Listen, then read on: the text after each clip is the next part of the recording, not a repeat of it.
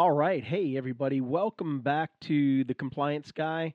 Uh, this afternoon, I have the opportunity to sit down with not only um, a good friend of mine, a very good friend of mine, but he's also a colleague and somebody that I've worked with now for almost 15 years. He is uh, consistently making appearance on the Compliance Guy Live. He has a segment that we do called What's Eating Scott Kraft. But today, rather than talking about what's eating Scott Kraft and doing a quick 5 minute, 10-minute segment, I thought it would be a great opportunity for he and I to sit down and have a genuine conversation about a service line, if you will, that continuously creates problems for providers. Um, Incident two is a type of service that can be rendered in a physician practice setting, and we'll get into the details of that as we get going here in just a minute.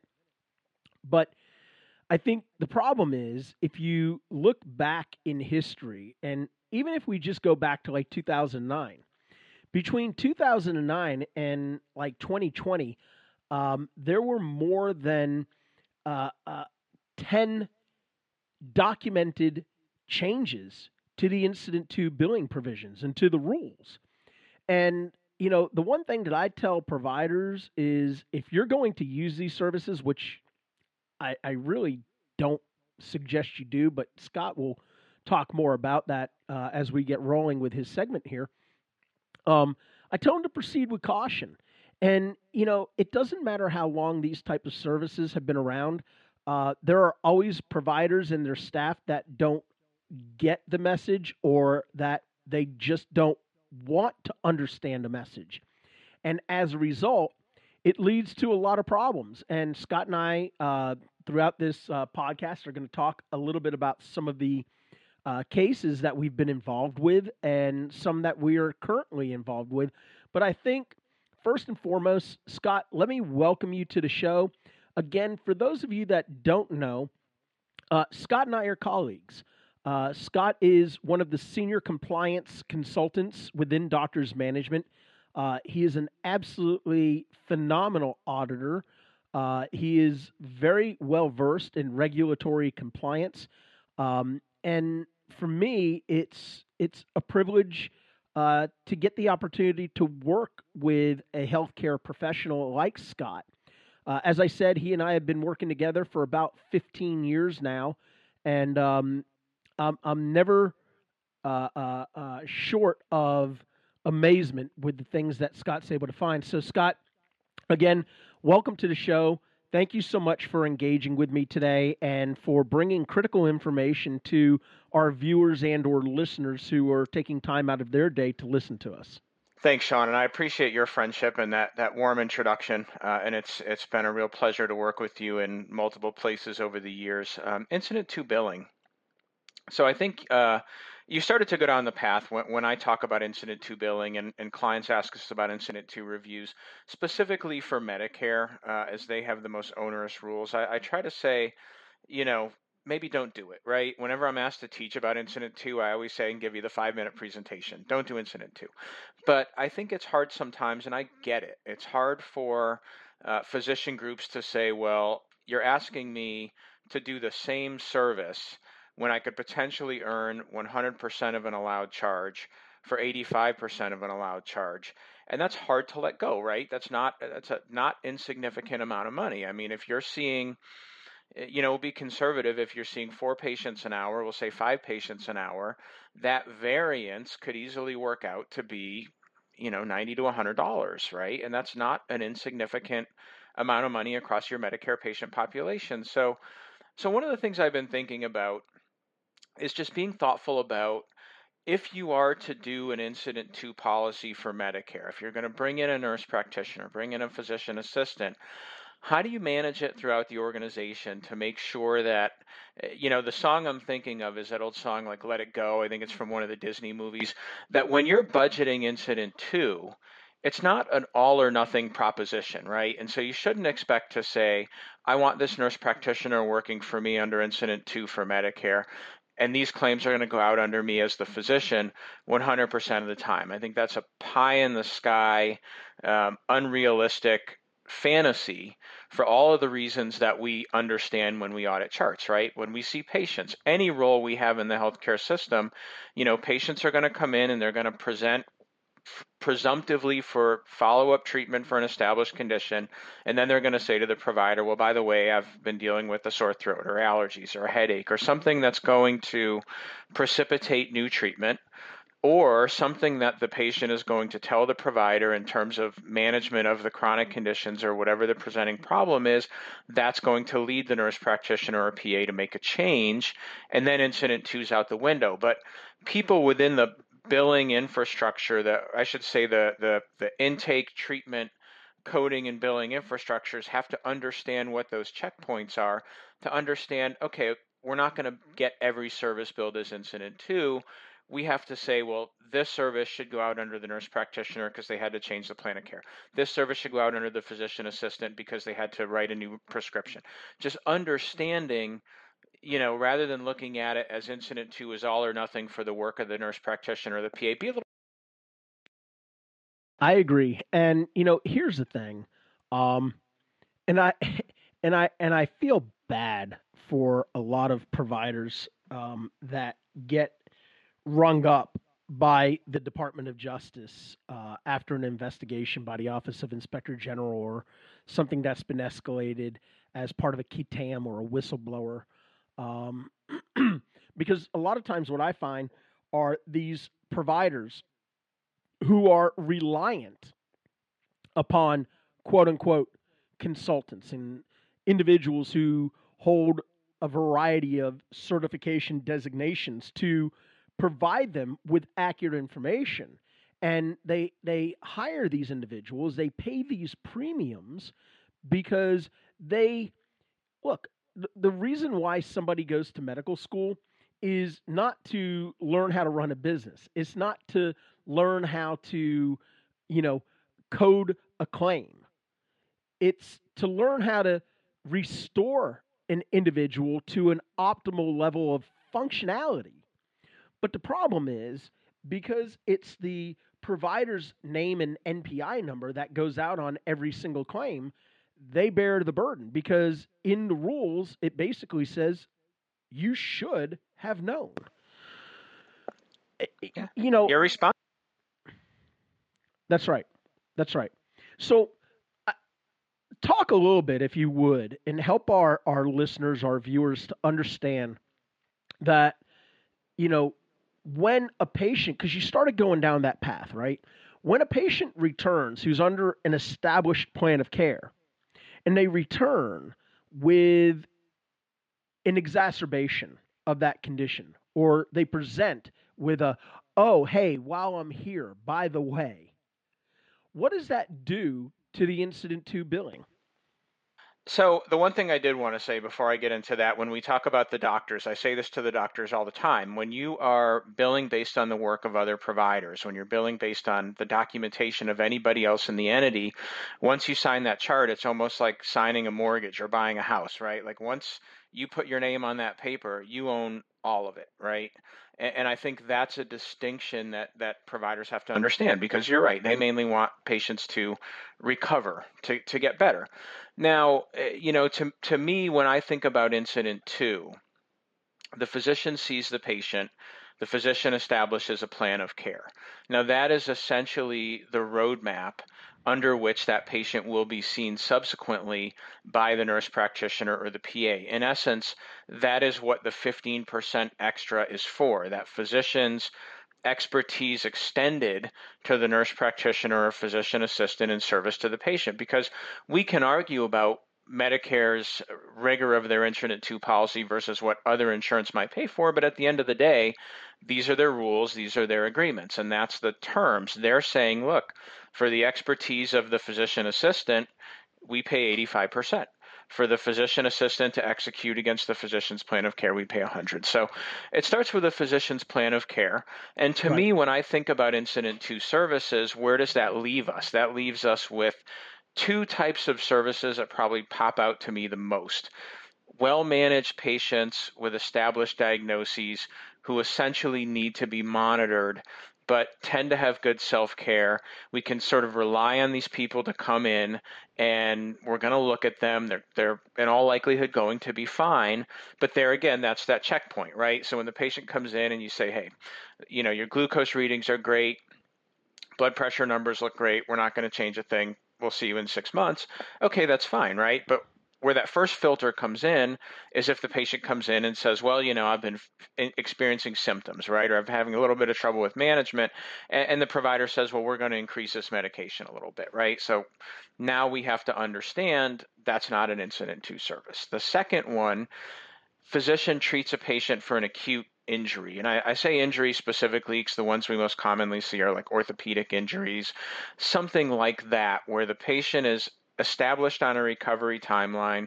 That recovery timeline tends not to deviate. I mean, sometimes it will, the patient may re-aggravate something.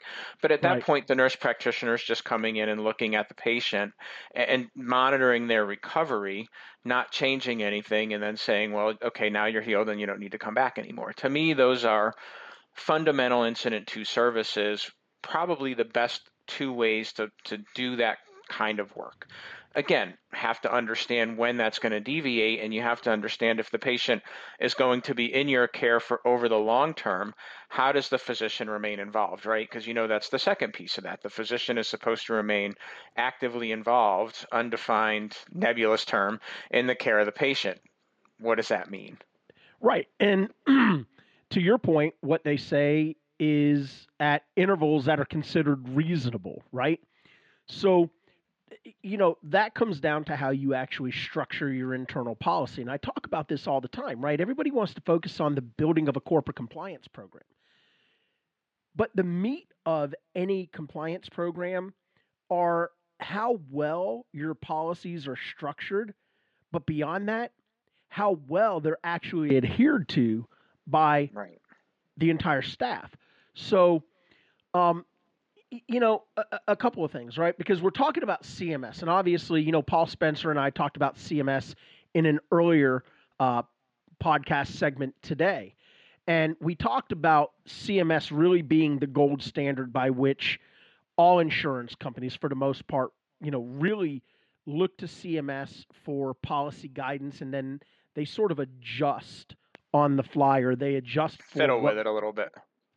That's right. That's right. They adjust it so that it fits to the specific plan. But here's where I was going with this, right?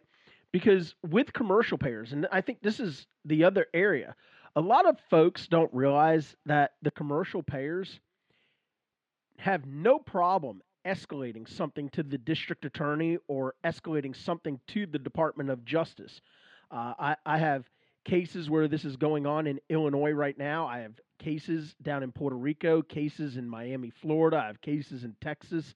I just came off of a huge federal case. It was a criminal health care fraud case in um, Kentucky and Indiana, whereby they went after the provider for billing services that were rendered by ancillary and or auxiliary staff without the proper supervision requirement. And I think it's going to be important for you and I to talk about supervision requirements in a minute. But I want to throw a monkey wrench into this: commercial payers. Because commercial payers, as it pertains to Incident to, create all kinds of noise and wreak all kinds of havoc on providers. Because, you know, an insurer may say, we don't recognize Incident to, but if they're processing claims on behalf of Medicare under a Medicare HMO or a Medicare managed care, then they do follow Medicare guidelines. So it's not just the commercial payer, it's what plan or plans are you participating with for each of those. So I think that's absolutely right. And one payer I've noticed, United Healthcare, they will often, when I'm doing policy searches, they have a fairly decent policy layout for their Medicare Advantage plans that tends to model fee for service Medicare in certain ways, but their commercial products might not. And so I think, to back up to your point about the compliance plan and program, that's a good point to me, right? I think sometimes we go into practices and we ask to see a compliance plan and we get handed this, massive document that addresses all manner of different things and is essentially a bunch of things sort of stuck together in certain ways. And to me, compliance is about execution. It's about putting people in positions to execute properly based on their role within the organization. And so when we think about different products within an insurance company, right? Like, this is where I wouldn't expect the physician to know that, but I would expect people to be trained to put the clinicians into the right position so that when they see patients, these claims get billed properly based on the benefit plan that they have. Or if you want to define internally what is the involvement of the physician in a reasonable way, somebody has to prompt the physician, right? I mean, I did an incident to review once where I'm going through the documents and I'm like, well, I have to find this plan of care because I can tell from the visit I'm auditing that nothing was changed. But now I need to affirm that the physician created a plan of care. And I had gone back 5 years and I still had not found a time where this patient had seen the physician.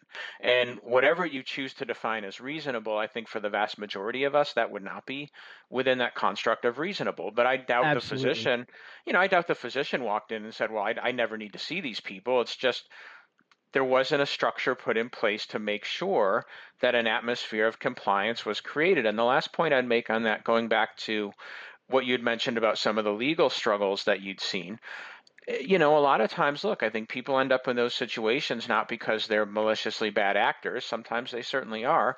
Sometimes you just have nobody in the organization with an eye on policy. You're creating something that optically looks terrible. And by the time the government finds it, by the time a payer refers you to the Justice Department, there's such a body of non-compliant work that you're almost unable to explain how it could have happened. But it really just started with non-attentiveness to compliance throughout the organization. Absolutely. And I think it ties back into, one of the, everybody says 7 steps. I tell you there's 8 steps because the risk assessment aspect of it. But let's just stick with tradition, right? 7 steps of a compliance program, which is training and education. And for me, I think that's where the majority of compliance programs fail. Is there is a lack of training and education that gets rolled out to the providers. Look, you could tell your coders and auditors until you're blue in the face what the guidelines and regulations and policies and guidance documents say you're supposed to do. But until somebody sits down and puts it into black and white for the providers, they continue to do whatever it is. And look, there's no doubt there's a level of bad actor Of out course. there, just as there is in any industry, right? I mean, one only has to look as so far as the OIG exclusion list. But what I would tell you is that I think the vast majority of providers are trying to get it right. And the problem is we have these quote unquote consultants and we have these individuals. It's like what Paul Spencer and I were talking about earlier. You know, 3 letters after your name or rows of letters after your name doesn't mean that you're able to give information in a way that is legally sound because you're not a lawyer. It's just Right. like I tell auditors all the time. Don't try to be a physician or a nurse practitioner or a PA unless you have that designation after your name. Look, you and I hold a lot of different certifications. I think we're proud of those certifications. We worked hard for those. But what the certification basically does is it creates a foundation, right? It Right. doesn't teach you how to research, it doesn't teach you how to be a writer. What it does is it tells a prospective employer or it tells your employer that you were able to read, retain, and regurgitate information on a test, right? That's what Pretty that's what much. getting 3 letters after your name in a lot of circumstances mean. And I'm not talking badly about having certifications. Again, I mean, these certifications, this education that I have beyond my formal education, are the reasons why lawyers, attorneys, law firms, clients around the country utilize mine and yours and others in our organization's service because we are educated, right? But it doesn't mean that I am qualified to opine on every single topic that comes before me. This is why we have subject matter experts. People need to find their lane and they need to stay in that lane because quickly, look at here's a great example. In 2017 or 2018, I was working with one of our former colleagues, John Burns. Great Good old guy. John Burns. Uh, Good old John Oh Burns. yeah. I miss the guy. Um, but he was with me. Actually, you may have been there too, because this may have been right around the time that John was starting to transition out.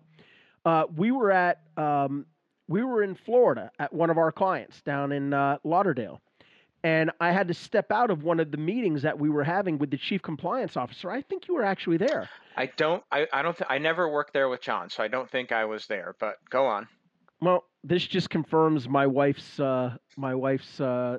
suspicion about my memory is horrible. It doesn't Um, get better as we get older, that's for sure. no, it doesn't. But what I was going to say is, I had to step out of a meeting with the chief compliance officer of this health system, and I had to take a call from the office of the inspector general, one of their special agents, because they were trying to decipher the incident to billing provision guidelines. And they were trying to develop a study to help ferret out fraud, waste, or abuse. So think about this. Even the government who publishes this stuff struggles with their own information. So if the government who produces this stuff struggles, how is it possible that physicians, can get it right? Especially with, you know, 10, 12 changes, revisions, updates that were done since 2009. It, the bottom line that I'm trying to convey is incident two is a pain in the butt. It's very difficult. And it is a pain because there's just a lot of things that you have to track and a lot of things that you have to understand, subject to specific payer types and subject to changing at the whims of the government, frankly. And so, I certainly can understand why the OIG would ask you to do that. And I can understand why they wouldn't understand presumptively a government policy because very few people that I speak to have a great handle on incident two. And I think some of that is stuff we've talked about. It's the blurring of government plans and private payer plans and Medicare Advantage plans and who credentials who. And so to walk it back a second to talking about credentials and things of that nature, to me, a lot of that is framework, right? Because I think what happens to physician practices sometimes is you can always pay somebody to tell you what you think you want to hear. You can always pay somebody who's good at coming in, listening to you talk, and then telling you what you think you want to hear, or what they think you want to hear. And, I think we work on a framework of compliance, right? I think we work on a framework of I may tell you what you don't want to hear. I may tell you to pump the brakes on something, and that I may have to spend a little more time helping you to understand what is a very complex policy, right? And so when we decided to talk about incident two today, I thought about that framework for a while, right? I think so often when I go into clients, they think of incident two as I want to do this all the time. It's all or nothing. It's just this is always the way it should be.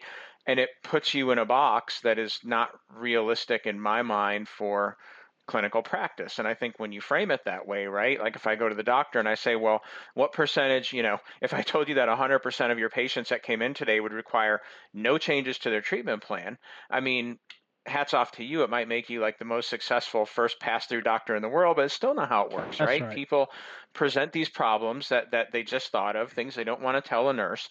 And so, look at it as a policy that you have to implement with parameters, right? Parameters around compliance. Because, I mean, we've seen practices, big organizations in some cases, take major hits over incident two errors where it just, the government to your point earlier about not understanding how incident two works from a policy perspective, they come in and they're just looking at the doctor and they're saying, well, how did you see 24 hours worth of patients today? And it just doesn't, they don't get it, right? Right? You know, you raise a great point. Let's talk about the case that we have in the Northeast right now, right? So this is a provider, and obviously we're going to be very careful about what we say because this is still an ongoing matter. Um, but this is an individual who was raided by the FBI very early in the morning, taken into custody, taken down to the field office, and by 2 o'clock in the afternoon, this provider was arraigned in front of a judge via Zoom. Now, the government is alleging that the provider violated the impossible days. And I think this is exactly what you were talking about. This is a prime example of an FBI agent in this situation who wrote their report, who basically said, there's no possible way a provider, one doctor, could see this number of patients during the course of the day. And it was really interesting, right? Because one, they didn't take into consideration the utilization of non-physician practitioners, the PA or the nurse practitioner, who were each seeing between 20 and 30 patients a day, if I'm not mistaken. That's correct. Okay. And but beyond that, it was really, really interesting because now here's where I think a certification would have benefited the government because we had the FBI agent actually talking about the fact that it takes 15 minutes of time to render a 99213 to each patient. So this led to the medically impossible or improbable days. Well, we're now having to educate the attorneys for the client to a certain degree because they are healthcare centered and they get it to a certain degree and they're very good attorneys. One of them's a Right. former prosecutor. But we're having to now go back and educate the prosecutors at the Department of Justice to understand that the time is only relevant prior to 2021 if it was based on counseling and or coordination of care. We score the levels of service based on the history, the exam, and the medical decision making for a new patient or for an established patient, 2 out of the 3. And it doesn't matter Right. which 2 of the 3 there are if you're following AMA guidelines. Look, we talk about it from an auditing perspective where, for us, we look at the medical decision making in conjunction with medical necessity and then one of the other 2 aspects of the history and or exam. So, I mean, this is a prime example of, not getting it right and getting tagged hard.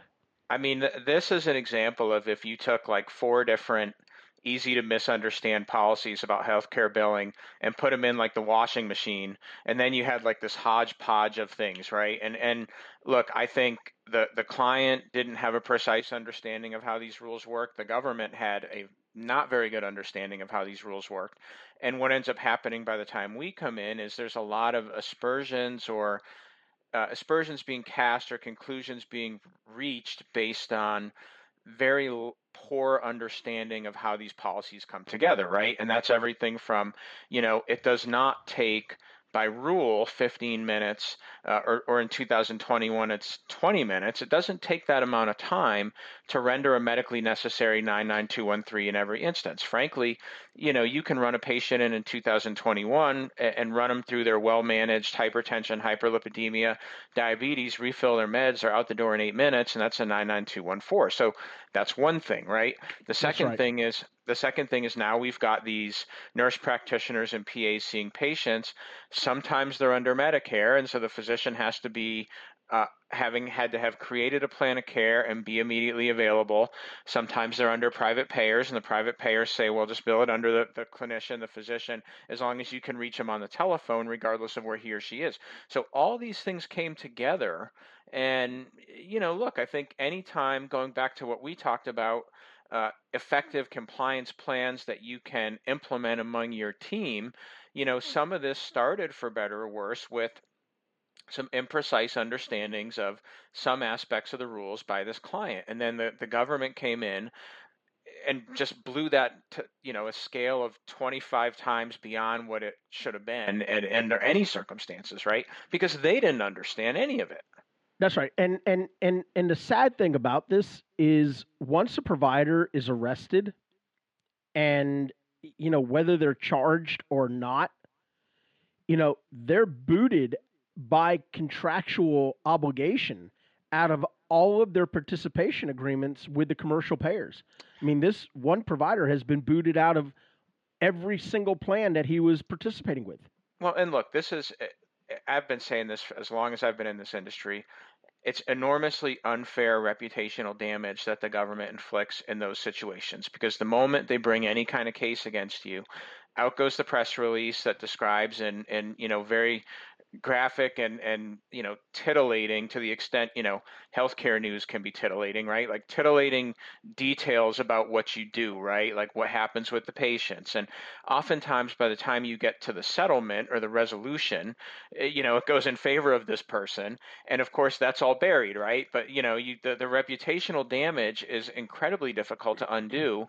And I mean, look, to bring it back, those are things that we can't stop, but I do think that's where it becomes important that whether it's incident two, like we're talking about today, or other aspects of compliance, making sure that compliance is something that seems grippable by people in your organization, and they understand what their job duties are and how to execute them, and the policies and procedures you have in place are meaningful and manageable, right? Because you've done this probably 10 times as many times as I have, but you go into a practice and they give you this enormous compliance plan, but then you talk to the people about how they learn compliance, and it's just somebody just tells them what to do.